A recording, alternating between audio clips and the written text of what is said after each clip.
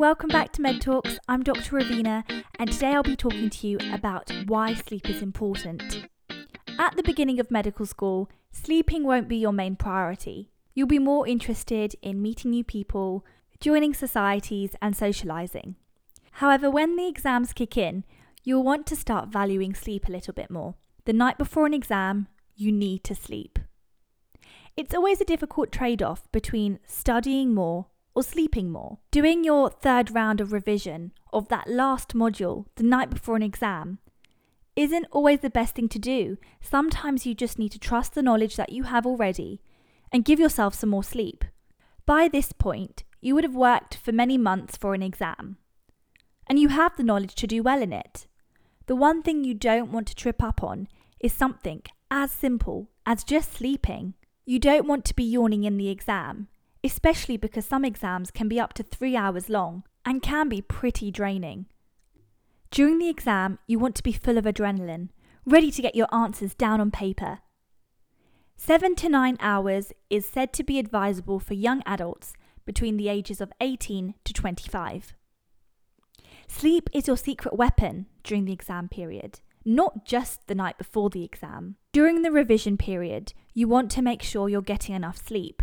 The reason why is not just because you'll be yawning a lot the next day. Sleep allows your brain to cleanse itself, repair, regrow injured tissue. It promotes secretion of growth hormones and causes a decrease in cortisol level. Growth hormone is important during exam period because you're learning so much in such a short amount of time that you want to strengthen those neural pathways.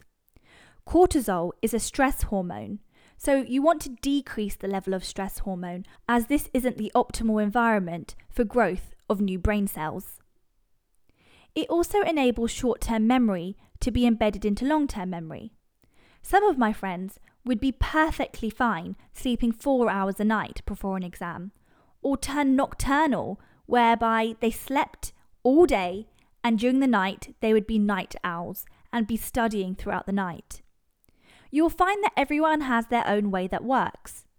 Whether you're sleeping during the day or the night, or just having naps throughout the day, sleep is still important regardless. Many sleeping problems start at university, which is not surprising given the new stresses, the new environments, the partying, the late nights, the drinking, and the lack of home comforts.